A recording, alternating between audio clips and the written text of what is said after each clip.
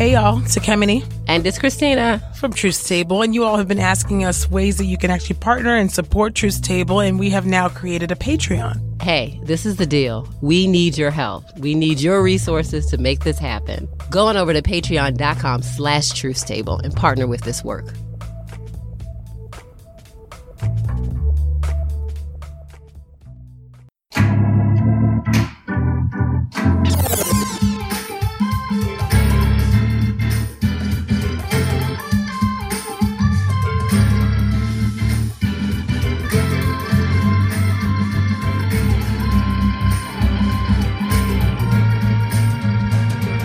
Hey y'all, welcome to Truth Table, Midwives of Culture for Grace and Truth. I'm Ekemini. And I'm Christina. This table is built by Black women and for Black women. So welcome to the table, sisters. How y'all doing? I am doing well today. How are you, Ekemini? I'm doing well, the winter is, still upon us, but, I'm making it. So. There is this thing called global warming. I know that some of the saints don't want to believe that, but I have concerns. Yes. I have concerns, saints. Our saints from other mothers don't want to believe that. Let's be clear. Come on, y'all. Come on. Can we get the oil and lay it on hands right about now, please? Help us, God. Help us, Lord. But anyway, all that to say is I'm done with the winter. How about that?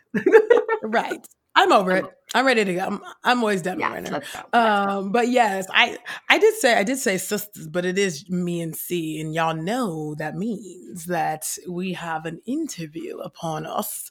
And today it's our behind the book episode. Woo-hoo-hoo. All right. So we need like a little page turning sound effect. I'm trying to do that right now. No. We'll insert it right here. Yes. There you go. That was me trying to do my little bootleg sound effect right now. But yes, we have a behind the book episode, and the book that we are trying to get behind is The Color of Compromise by our dear friend, Jemar Tisby. All right now.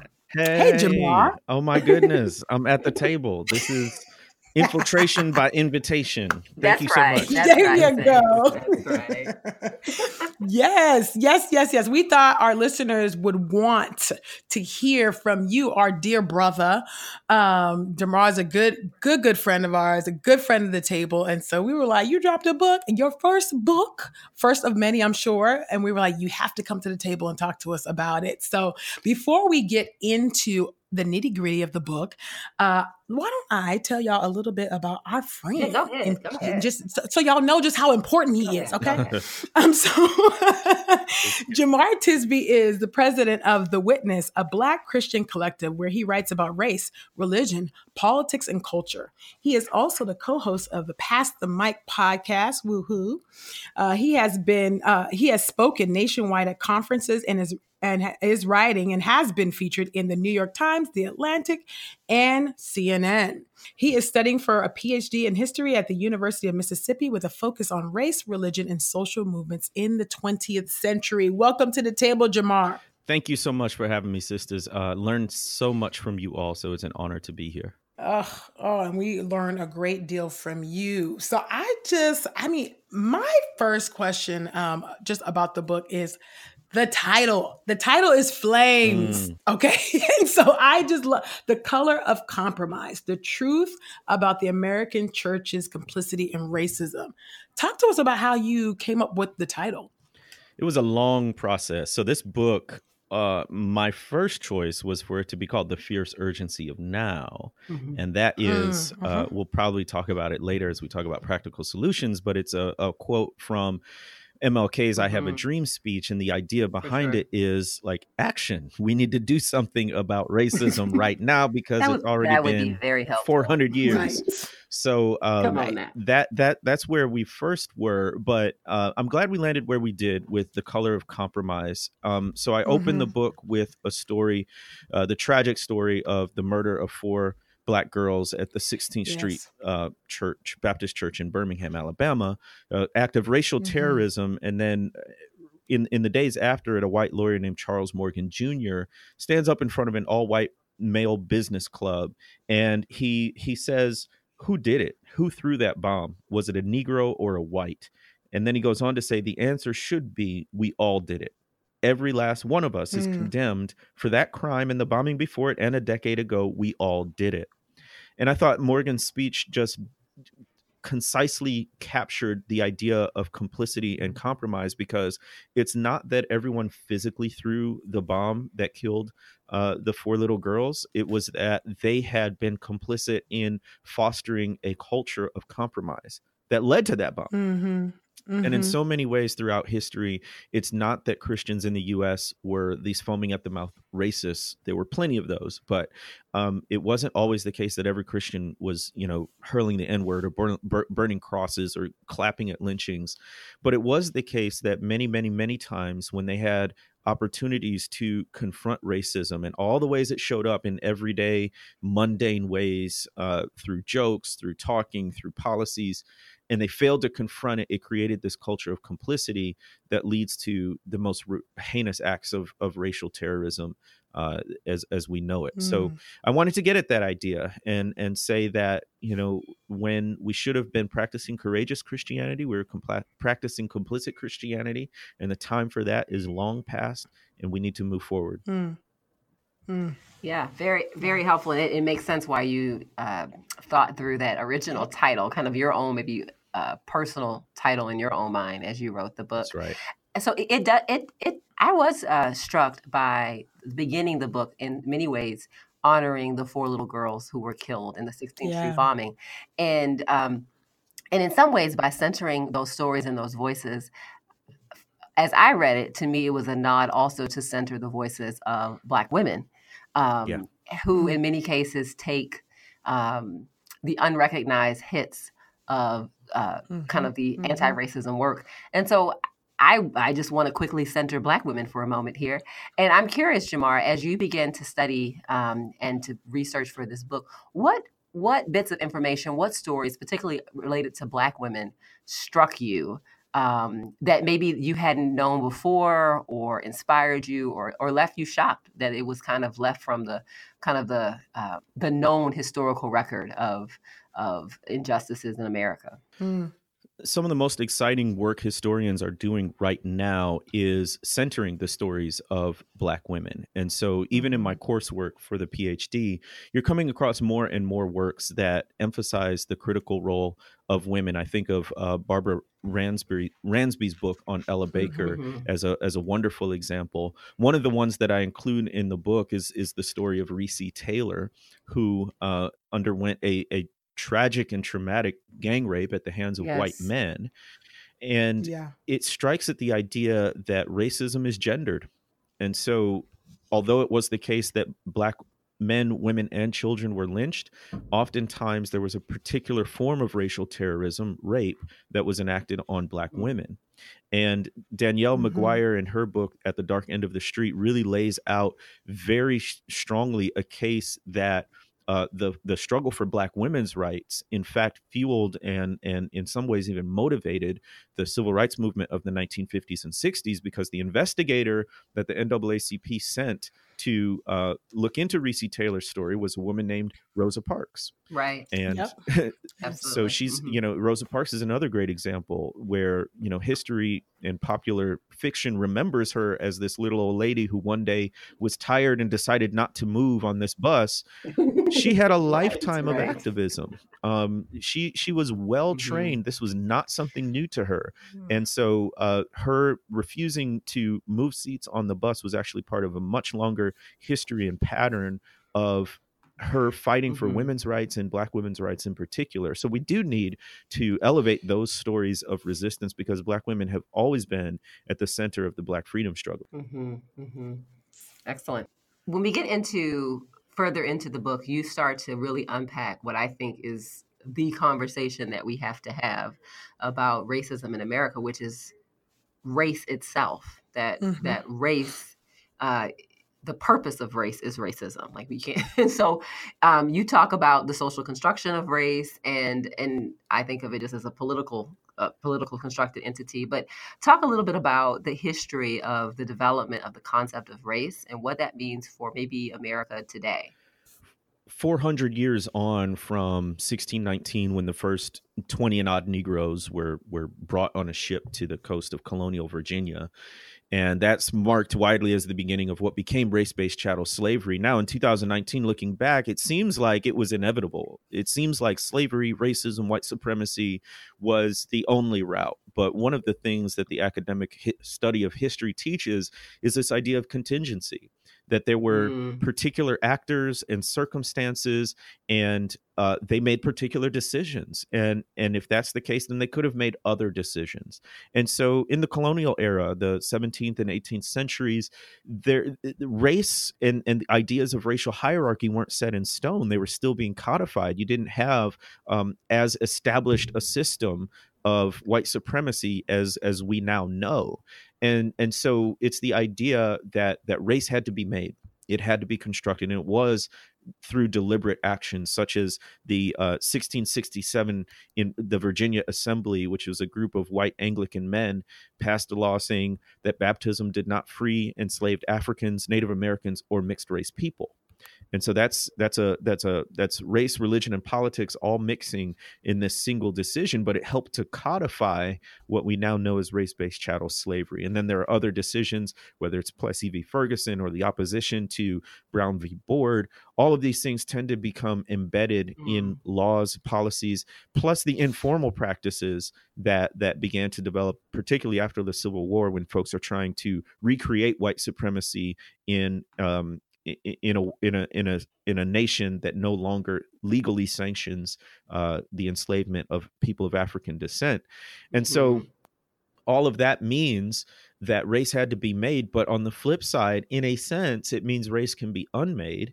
It means that the decisions that deliberately disenfranchised people of color, we can make different decisions. And so I hope that it is an encouragement for people to get in the fight or to continue fighting, because these things are not, divinely ordained by biology or the Bible. We can change and do better. Yeah, no, that's good. Thank you for breaking that down too for our listeners. And so as I was reading the book, I was actually wondering well, I am your friend, so but still, I was taking that out. I was thinking, what I was wondering what precipitated, what are the events that made you say, you know what, this book needs to be written right now by me and written for this time, So what were the events that like precipitated, the color of compromise? What brought you to this point where you're like, I have to write this book? It was the interweaving of at least three different factors: theology, history, and experience. So on the theological end, like these things are clear that God created all people in God's image and likeness, and that simply by being the human beings, we have inherent dignity and worth, which should speak volumes to the way we treat one another across racial, ethnic, cultural, gender, economic lines, right? Sure. So from Genesis to Revelation, and this beautiful picture in Revelation where God pulls back the curtain of eternity and talks about in Revelation 5:9 and 7:9, this vision of people of every tribe and nation and tongue coming together to worship around the throne. It's clear that the gospel is meant for all kinds of people. And so I believe that. And I want to say and do things that indicate my faith in God's vision for the church. And then there's also the historical aspect. So as I'm reading literally hundreds of books on U.S. history, the church keeps coming up. And typically when Christians are mentioned in the historical record, around issues of race, it's usually not very positive. It's not very good. The churches and the Christian leaders who are in power were often white. They often were the promulgators and the perpetuators of a racial hierarchy, and many times we were on the wrong side of racial justice as a church. So I was reading this and not only that, not only seeing the role of Christians, but seeing the actual physical lived reality of racism. Like, this is not a game.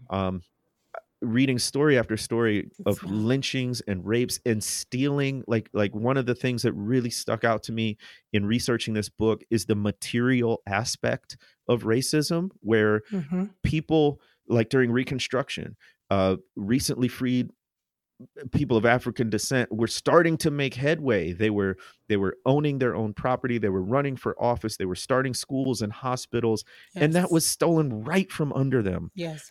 Through a series of political and social decisions, and so that even the little advancement that we were able to make, which was against all odds and circumstances, could be ripped away through one vote or one person. And that was heartbreaking, because you start to see this glimmer of hope, and then, Right. Darkness descends again in terms of the hopes of Black people. Mm-hmm. So I was actually disturbed by that. And, misery loves company in a sense. I'm like, I am not going to be burdened by this all by myself. So other people need to read this. And then share my burden. That's what I'm saying. Like, y'all need to know. The Bible y'all says need that, to know. And then the last part was personal experience, which y'all know even better than I do. But it was things like Ferguson and the rise of Black Lives Matter to national prominence, and seeing particularly how white evangelicals responded with so much callousness, just a lack of empathy, and this very myopic view of race and justice, which bifurcated social justice and the gospel in I think some very unhelpful ways. And then I think the nail in the coffin for me was the 2016 election, and sort of the 81% and this staunch support of people who identify as both white and born again for a president who is the antithesis in words and actions of many of the things that we're supposed to represent as followers of Christ. So all of those things combined said, I need to get this off of my chest and onto the page. All those things. Wow. Thank you. Very helpful. So you have contemporary movements that are responding to systemic racism right now, right? And you have had these movements throughout history, right? So Black folks specifically, and even white folks who were convicted around the injustice of racism, have not been silent for hundreds of years. You've always had these people who have spoken up and risked life and limb to do that which is right, or to make things right. And I was curious if you could speak to the contemporary generation now about what wisdom you have learned in studying the historical narrative that they might want to still hold on to. And I say that because I think there's a generational beef, at least when I hear, as a Generation Xer, for me, I feel like I hear all these different generational beefs that are present. Yeah, and I feel like we're missing some lessons along the way that might help us in the journey. So I'm curious if you can lift up a couple of those lessons. Racism has been remixed in many ways, but the wicked root of it is still the same. And so I'm wondering if there are some historical lessons that you're like, we can't lose a hold of this because that actually was working. Great question. Yeah. We are certainly in the midst of another phase of the civil rights movement. And so it would behoove all of us who would like to be considered activists or anti-racist to learn from the past. And one of the lessons is that people of faith have always been integral to the struggle for Black freedom. So as I study at a university, I interact often with undergraduates, and there seems to be the spirit on campus and among many college-age students that you can either be a faithful Christian or you can be a social activist, but those two don't really go together. So join the campus ministry group, or I can join like the NAACP or the local chapter of Black Lives Matter, but those lives will never really intersect. And I want to say, well, that's not been the case historically, especially among Black folk. So obviously you can look very far back. You can look at like folks like Richard Allen and Absalom Jones, who helped form the African Methodist Episcopal Church. You can look at folks like Denmark Vesey and Nat Turner and Frederick Douglass and Ida B. Wells and Martin Luther King and Fannie Lou Hamer and so many people. And they were not just Christians. They weren't just activists who happened to be Christians. They were Christian activists whose faith actually motivated their resistance to racism, slavery, segregation, and white supremacy. And so as we look at the historical record, we see the indispensable role of people of faith, both through the institutional church and just as individual Christians. So we ought not, and as believers dare not, let go how our faith motivates our struggle for justice. That's one lesson. Mm-hmm. The other lesson would be we need to study the tactics. Mm-hmm. And so Right. it stands out to me. We did an interview on Pass the Mic with Bree Newsom, who's the young Black Mm-hmm. woman, Mm-hmm. climbed up the flagpole, took down the Right. Confederate flag from the State House in South Carolina, got Right. arrested Right. for it, but Mm-hmm. made this beautiful statement, right? And Yes. she's sort of frozen in time in that moment. And there's a lot more to her. She's an artist. She's a lifelong activist, all of these things. But Mm-hmm. she was talking about that particular event. And she said, days, hours, planning went into that, and even before that specific act, she was already a student of the Right. movement. And so when Mm-hmm. that act occurred, they had a camera set up to record it. She had the words that she wanted to say, which she said, in the Yes. name of God, this Psalm flag comes 27, down, I believe, too. you know. Mm-hmm. She had her people there. She had bail money set up. And one of her admonitions to the current generation of activists was do your homework, study, and train. And Rosa Parks is another example. She went to the Highlander Folk School, which is this renowned training ground for civil rights activists that anybody who you've ever heard of, they probably went through that training. And so the idea that we can just be mad about something and hit the streets is ahistorical and probably unproductive at the end of the day. We need to do our homework. That's good. And I'm wondering, Jamar, I actually have a couple questions, but I'm wondering, do you, as a historian, we know that history, we live history, right? It's a present reality and it repeats, right? And so I'm wondering if you think that this will come in the age of secularization. Do you think that historical, how can I say, momentum that was motivated by faith, right, among the elders that have gone before us? Do you think that can return?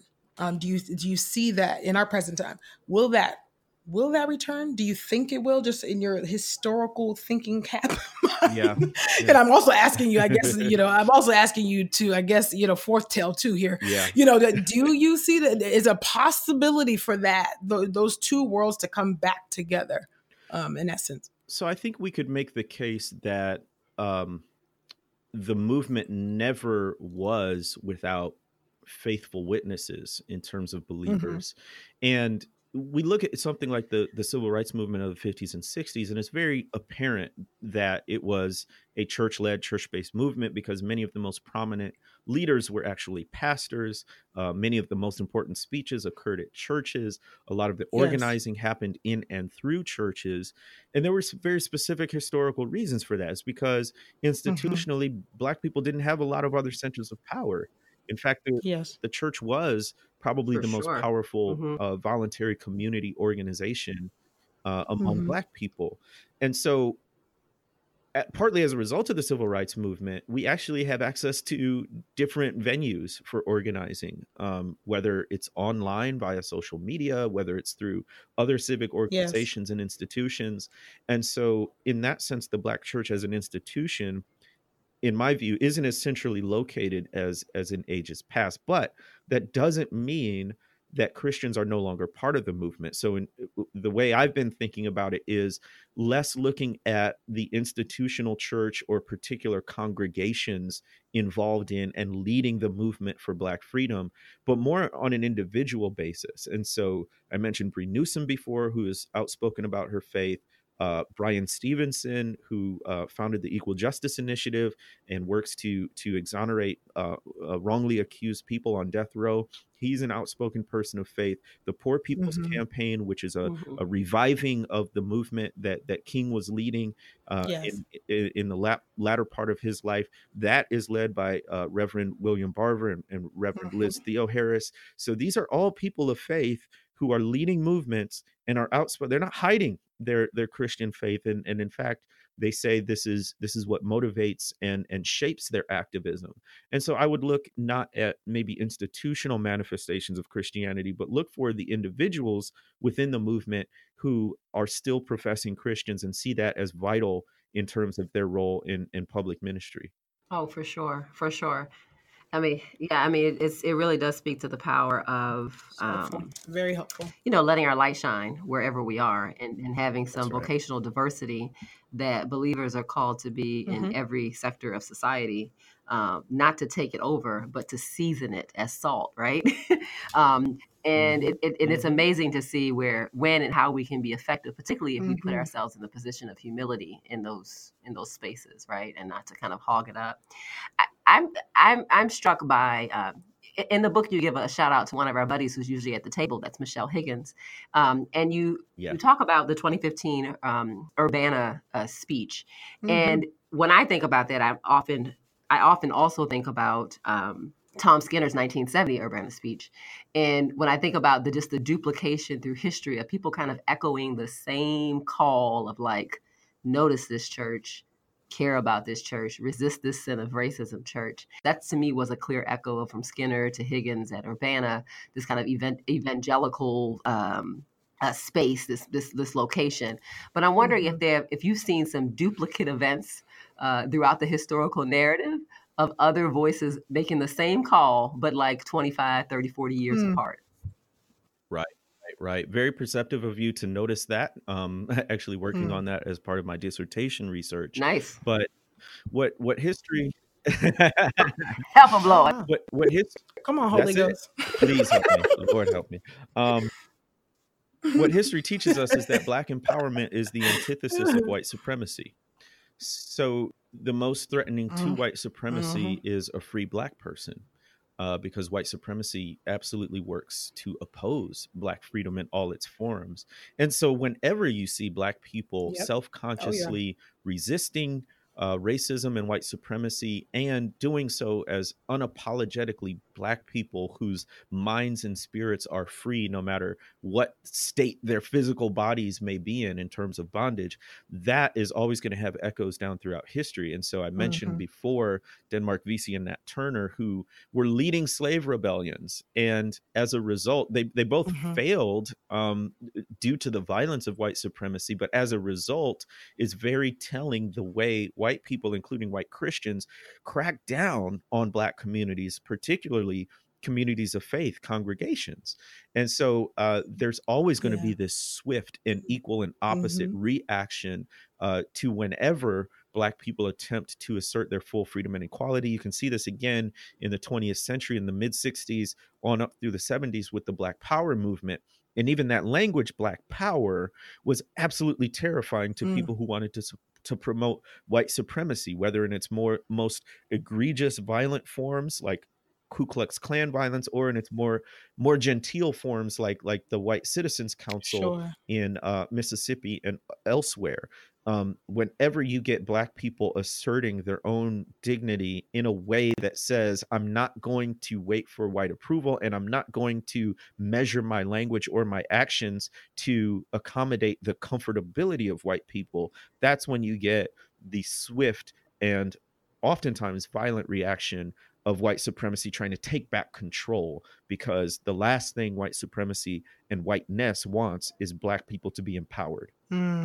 Yeah, and it also reminds me of after the 2016 election, when Van Jones, rightly said, that we experienced, it was a white lash, right, that we experienced when 45 was elected right after Obama. So yeah, you're right about that, my brother. And so on that same note, I'm thinking about, just of course the violence, of white supremacy, and the fact that there are levels to it, right? There's a genteel, approach, and then there's some very outright heinous acts that are committed in the name of whiteness, right? And power hoarding and power grabbing, and hoarding that over our people, and of course, non-Black people of color as well. And so there was one excerpt in your book, which I'm going to give a warning right now that it is graphic, but it really, it struck me, and it stuck with me for quite a few days because of the gruesome nature of the details. And the reason why I want to lift it up is I'm going to read an excerpt from the book, but I want to lift it up because I want to hold space for Mary Turner, the sister, you know, who died, or well, I shouldn't say died, I'm sorry, who was murdered behind just the evil of white supremacy. And so I'm going to read an excerpt, and I just would love for you to hear from you about why you included this, and just why you included it and what we can learn from this. So and I'm reading this in order to hold space for her and to say her name. So it's not lost on us, the price that has been paid for us to even sit on a podcast like this and talk about, white supremacy without real fear that the same thing that Mary Turner experienced, I'd experience. It's a possibility, but it's not something that, that I carry around thinking tomorrow could be my end, So I want to read this. I don't know. I'm not going to say the page number because the page number I have might be a little different from what our listeners have. But I want to start here. Let's see. Mary Turner had been vocally protesting the lynching of her husband, and her cries for justice made her a target for a white racist lynch mob. When they caught up to her, they tied her ankles and hung her upside down from a small oak tree. Turner was 8 months pregnant at the time, but that fact elicited no mercy from the mob, which applied gasoline and oil to her pregnant body. They struck a match and lit it, burning off her clothes. Then, while she was still alive, one man took a knife, commonly used for killing hogs, and cut open her womb. The premature child fell from Turner's midsection, and according to White, the infant, prematurely born, gave 2 feeble cries, and then its head was crushed by a member of the mob with his heel. In the aftermath of this event, 500 Black people fled the racial terrorism of lynching in the South, end quote. So I was holding back tears while reading that. If you could just speak to us about why you included it, why the detail, why was it important for us to hear about Mary Turner's gruesome lynching? I reluctantly included that because it is so gruesome. And even having written those words on the page and knowing the story, it still grips me viscerally. And that's actually why I wanted to include it, because many folks resist sort of the idea of racism as an intellectual project. But when you get down to it, and what racism does, taken to its heinous and logical conclusion, is it kills. Racism kills. And in the case of Mary Turner, you can hardly be human and not be moved and crushed by that. So obviously, there's the gendered violence of where they're enacting this against a woman. What stuck out to me was why they targeted her. Her husband had been lynched, and not for anything he had done wrong. There was someone else that white folks were mad at. And then in a white race riot, swept up many, many Black people in their violence, including Mary Turner's husband. And she was protesting the unjust extra legal murder of her husband, and that is what made her a target for vigilante vengeance. And then, of course, the manner in which she was killed, and the fact that of anyone in society who we would protect from violence, it would be a mother pregnant with her child, right? But because of racism, that was not the case. And even obviously there's echoes of sort of the pro-life movement now, and folks who would oppose abortion. And yet historically, the people in this same theological tradition had seemingly no qualms about murdering this woman and her unborn child.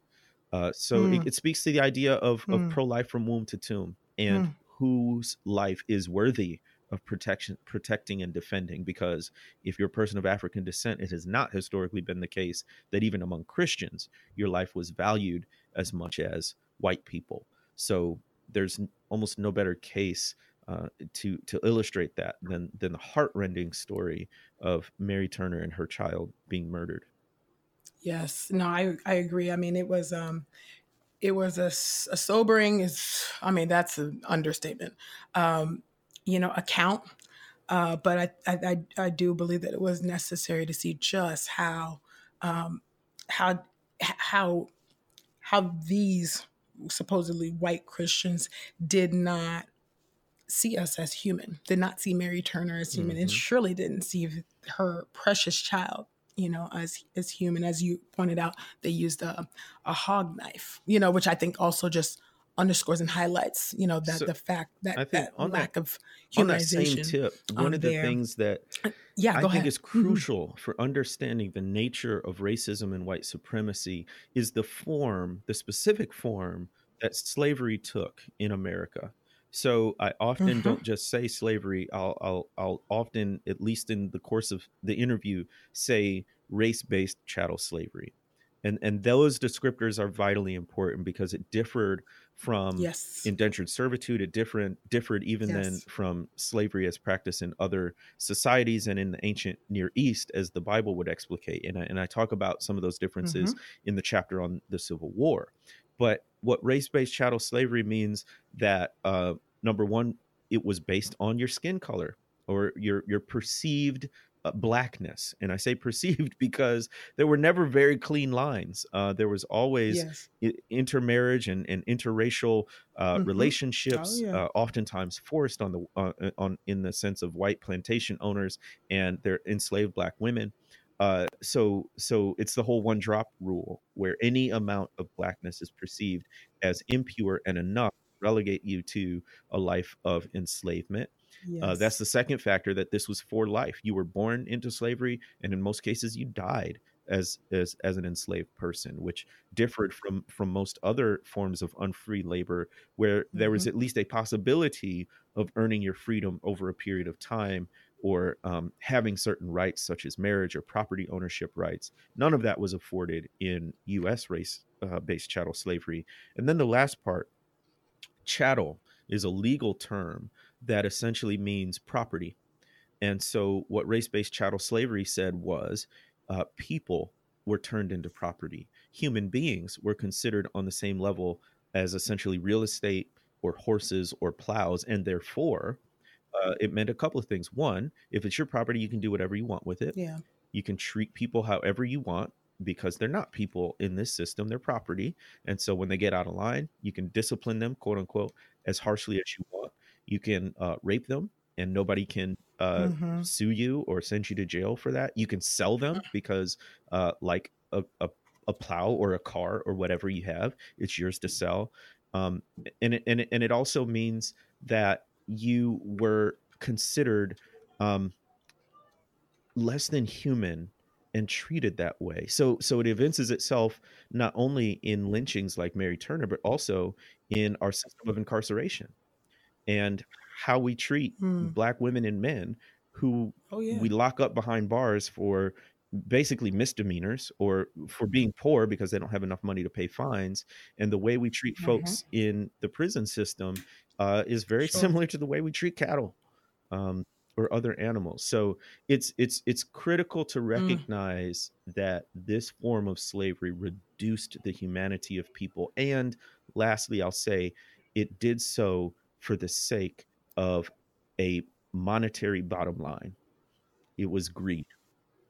So we definitely have to talk about the role of money as we talk about not just slavery, but the carceral system in general, convict leasing in particular, as well as other forms of economic exploitation like sharecropping and onward and onward. Yeah, no, I'm actually glad you brought up money, because that's where I was about to go, brother. To the chapter really on the fierce urgency of now. So this is, we talk oftentimes these, when we talk about race, it's often in the realm of, history, yes, and theory, right? So it's never, I shouldn't say never, but rarely do we get down to the nitty gritty of, all right, now let's do justice. What does it look like to actually, remedy, these harms, right? Done. And that continue to be done by white supremacy, right? And systemic racism and mass incarceration, you name it, all of the things, because it has huge implications, not only just here, but also globally. So in the fierce urgency of now, that chapter, it's the final chapter of the book, I believe. before the conclusion. And you talk about some practical, ways forward and some solutions, almost like you're throwing it out for further discussion, it seems. And so I kind of want to highlight two of these things. I could talk about all of them, but I want to get your thoughts on a couple of them. You talked about money. And so that of course brings me to one of the suggestions, which is reparations. And reparation, the Women of Truth Table support reparations as we started our series last season entitled Reparations Now. And so I would just like for you to talk to us about your own ideology with regard to reparations and what that might look like for the church, or, even just where you are with that in your thinking. Maybe you don't have something built out, but I'm just curious about what you have to say about that. Well, I was discipled in to think of reparations as absolutely off limits for Christians to think about. I say in the book that the only R word more controversial than racism is reparations. Yeah. And a lot of that has to do with sort of what white evangelicalism has thought about in terms of race. And again, this very individualistic idea of life in general would say that it would be fundamentally unjust to require people now to pay for the mistakes of the past, supposedly, although I'd argue those mistakes are ongoing, and that an individual who may not have directly held slaves or participated has no role to play in bringing about a just society today in terms of race relations. And that's, I think, a very individualistic point of view, but also in studying history, you constantly come back to the issue of money when you're talking about race. The reason slavery and then later segregation and other forms of economic exploitation persisted is because it was profitable. So at its core, what race-based chattel slavery was a system of economic exploitation. And in a capitalist system, your goal is to maximize your profit and minimize your loss. And in most budgets, your biggest expenditure is for wages and benefits for your employees. So if you want to increase your bottom line, you stop paying your workers. And that's what happened during enslavement. And so you have literally centuries of Black people who are building the wealth of our country, from draining swamps to building railroads to building colleges and universities. They're literally responsible for building the wealth of this nation, and they're never paid for it. They were given the barest amount of food, clothing, and shelter. They're sold off. Families are separated. They're whipped and abused and raped and lynched and all of these things. And then comes the Civil War, which, by the way, still is by far the nation's bloodiest war. And that finally brought an end to legalized slavery through the Emancipation Proclamation and then the 13th Amendment. And so now you say, okay, Black people, you're free. But you don't give them any material compensation, and you say, go ahead and pull yourself up by your bootstraps, but they don't even have boots on. And so you move from one form of slavery to another form. This time people are slaves to poverty. And this is happening generation throughout generation. Today, I live in the Delta. And so my commute to school is literally through cotton fields. And this is the place where slaves and sharecroppers once worked not long ago. Yeah. And you still have their descendants here, which make up the population of most of my town. And they're impoverished not because they're lazy or not intelligent or creative. It's because they've been trapped in this system of poverty that dates all the way back to the Civil War and beyond. So in my view, you cannot possibly have a productive conversation about racial justice unless you're talking about money.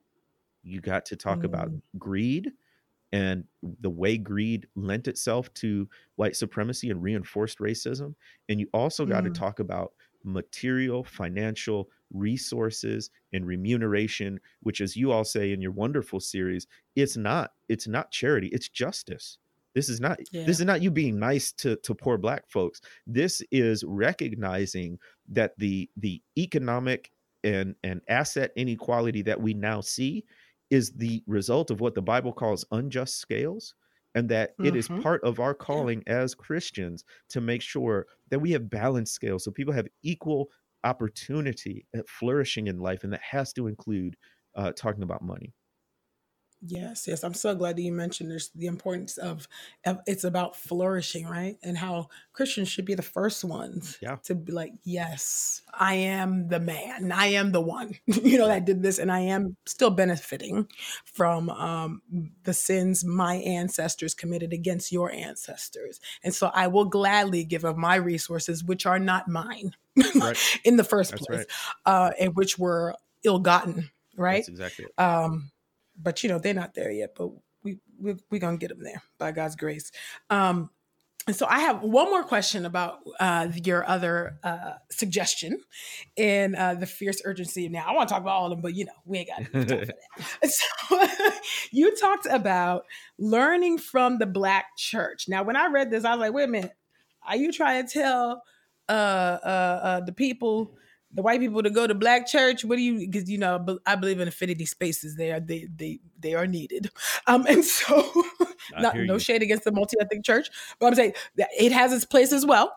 But ethnic churches are needed too, specifically Black churches. And so I'm wondering what you mean when you say learn from the Black church, and what are the practical ways that they can non-Black people can learn from the Black church in your view. All theology is contextualized. This does not mean that Right. that truth is relative. It means that truth is applied in specific ways, in specific times, in specific circumstances. And so when we look at the plight of people of African descent in America, there was the specific issue of race-based chattel slavery, followed by legalized segregation in the form of Jim Crow, followed by what I would term a racialized society in which we currently live. And it was in the midst of these circumstances that historically Black churches developed a theology. And what I find oftentimes is our white brothers and sisters want to talk about solutions, want to talk about integration, want to talk about equality, but they actually have no idea of the perspective of Black Christians because they haven't learned from Black Christians. Right. So you look at your bookshelf and it's all, old dead white guys, or maybe living white guys. And that's about it. You look at our seminary education, our Christian colleges and university, and the preponderance of material is from a Eurocentric or white American perspective.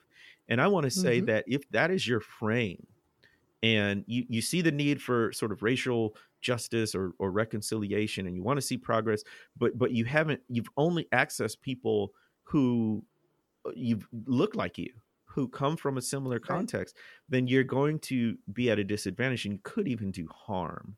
And so when I say learn from the Black church, I mean specifically things like, many of conservative white theological traditions start from the perspective of the New Testament and with the resurrection or Paul's epistles, and this sort of, they love like the book of Romans and just this propositional layout of biblical truth, because that follows along with the European Enlightenment and the ways that systematic theology works. And that's all good stuff. That's not bad, but there's a difference, right? So the Black church being in the midst of actual physical suffering and persecution, many church traditions in the Black tradition start from the Exodus and start with ideas of actual physical liberation from enslavement. They start with ideas of Old Testament justice and corrupt kings and princes and what the role of the people of faith is. And that leads to very different preaching, very different teaching.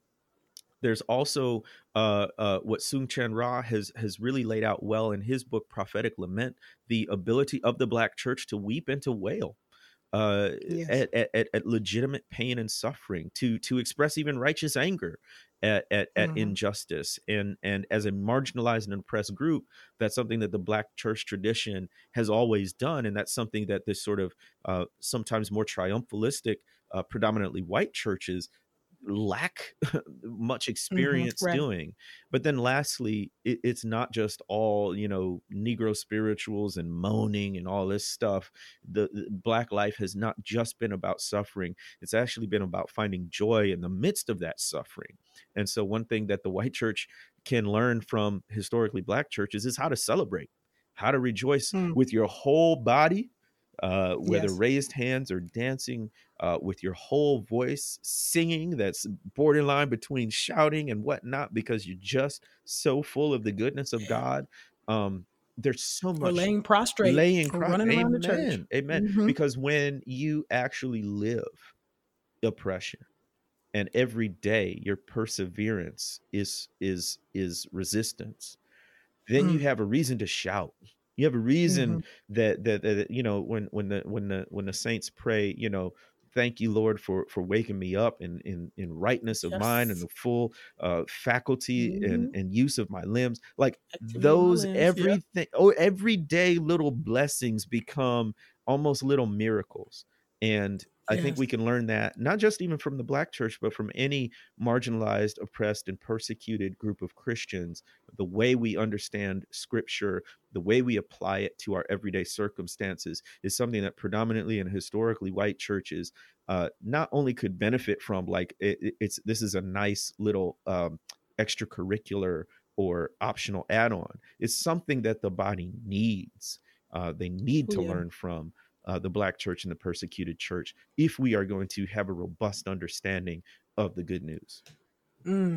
Yeah, that's good. That's really good, Jamar. Thank you so much for coming to the table to talk to us about the color of compromise, the truth about the American church's complicity in racism.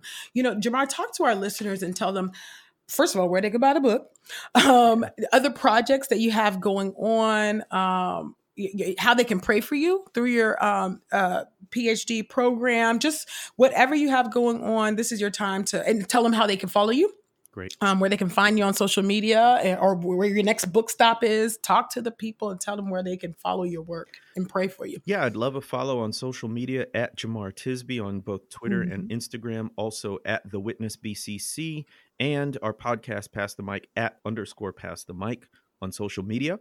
Also, please visit our website, thewitnessbcc.com. We have literally hundreds of articles on race, religion, and politics, all from a Black Christian perspective. Also want to give a plug for our first national conference that's going to take place October 4th and 5th in Chicago. You will not want to miss this. It's the first time we're doing it. And so as a prayer request, we pray that people come. We pray that Black folk would come because we really want this to minister to Black people. And we also pray for money, just putting it out there. This is going to take literally tens of thousands of dollars to pull off the conference the way we want it to. And so we are praying for God's provision. If you feel moved, we have a page, a link at thewitnessbcc.com where you can donate. We also have PayPal, any sort of electronic way to give money we have access to, but also, for those who are not in position to give financially, to offer up your prayers and to pray that God would do a mighty work through this conference and would give us the resources to pull it off well. Other than that, I am elated at the response to the book, and it's opened up a lot of opportunities, but I do have a day job and I am trying to write this dissertation. So the ability to have, the discipline to focus and study and do the deep research that such a work requires, while also paying attention to sort of the urgent matters of the day and current events that I want to speak into, and sort of managing that tension as well. Thank you so much for sharing that with our listeners, Jamar. We got you lifted up, and we just want to thank you for coming and taking a seat at the table with us to talk about the color of compromise, the truth about the American church's complicity in racism. And I keep saying the title because I want y'all to buy my brother's book. Okay, move these units. I ain't mad at you. Buy his book. And of course, I want to thank you all for taking a seat at the table with us this week. Let's keep the conversation going. Tweet us your thoughts about Behind the Book, The Color of Compromise, using the hashtag TruthTable. Follow us on Twitter and Instagram at TruthTable, or email us your thoughts at asktruthstable@gmail.com. Don't forget to rate and review the show on iTunes and subscribe on your favorite podcast player. TruthTable also has a Patreon account now, so you can send your love offerings to www.patreon.com/truthstable, or you can also bless us at PayPal, which our PayPal account, which is paypal.me/truthstable. TruthTable is made possible in part by Podastery Studios. Visit podastery.com for the highest in quality online audio entertainment. Our producer for the show is Joshua Heath. Our executive producer is Bo York, and we have been your hosts, Ekemini, Michelle, and Christina. We'll see you soon on the next Truth Table. Bye, y'all.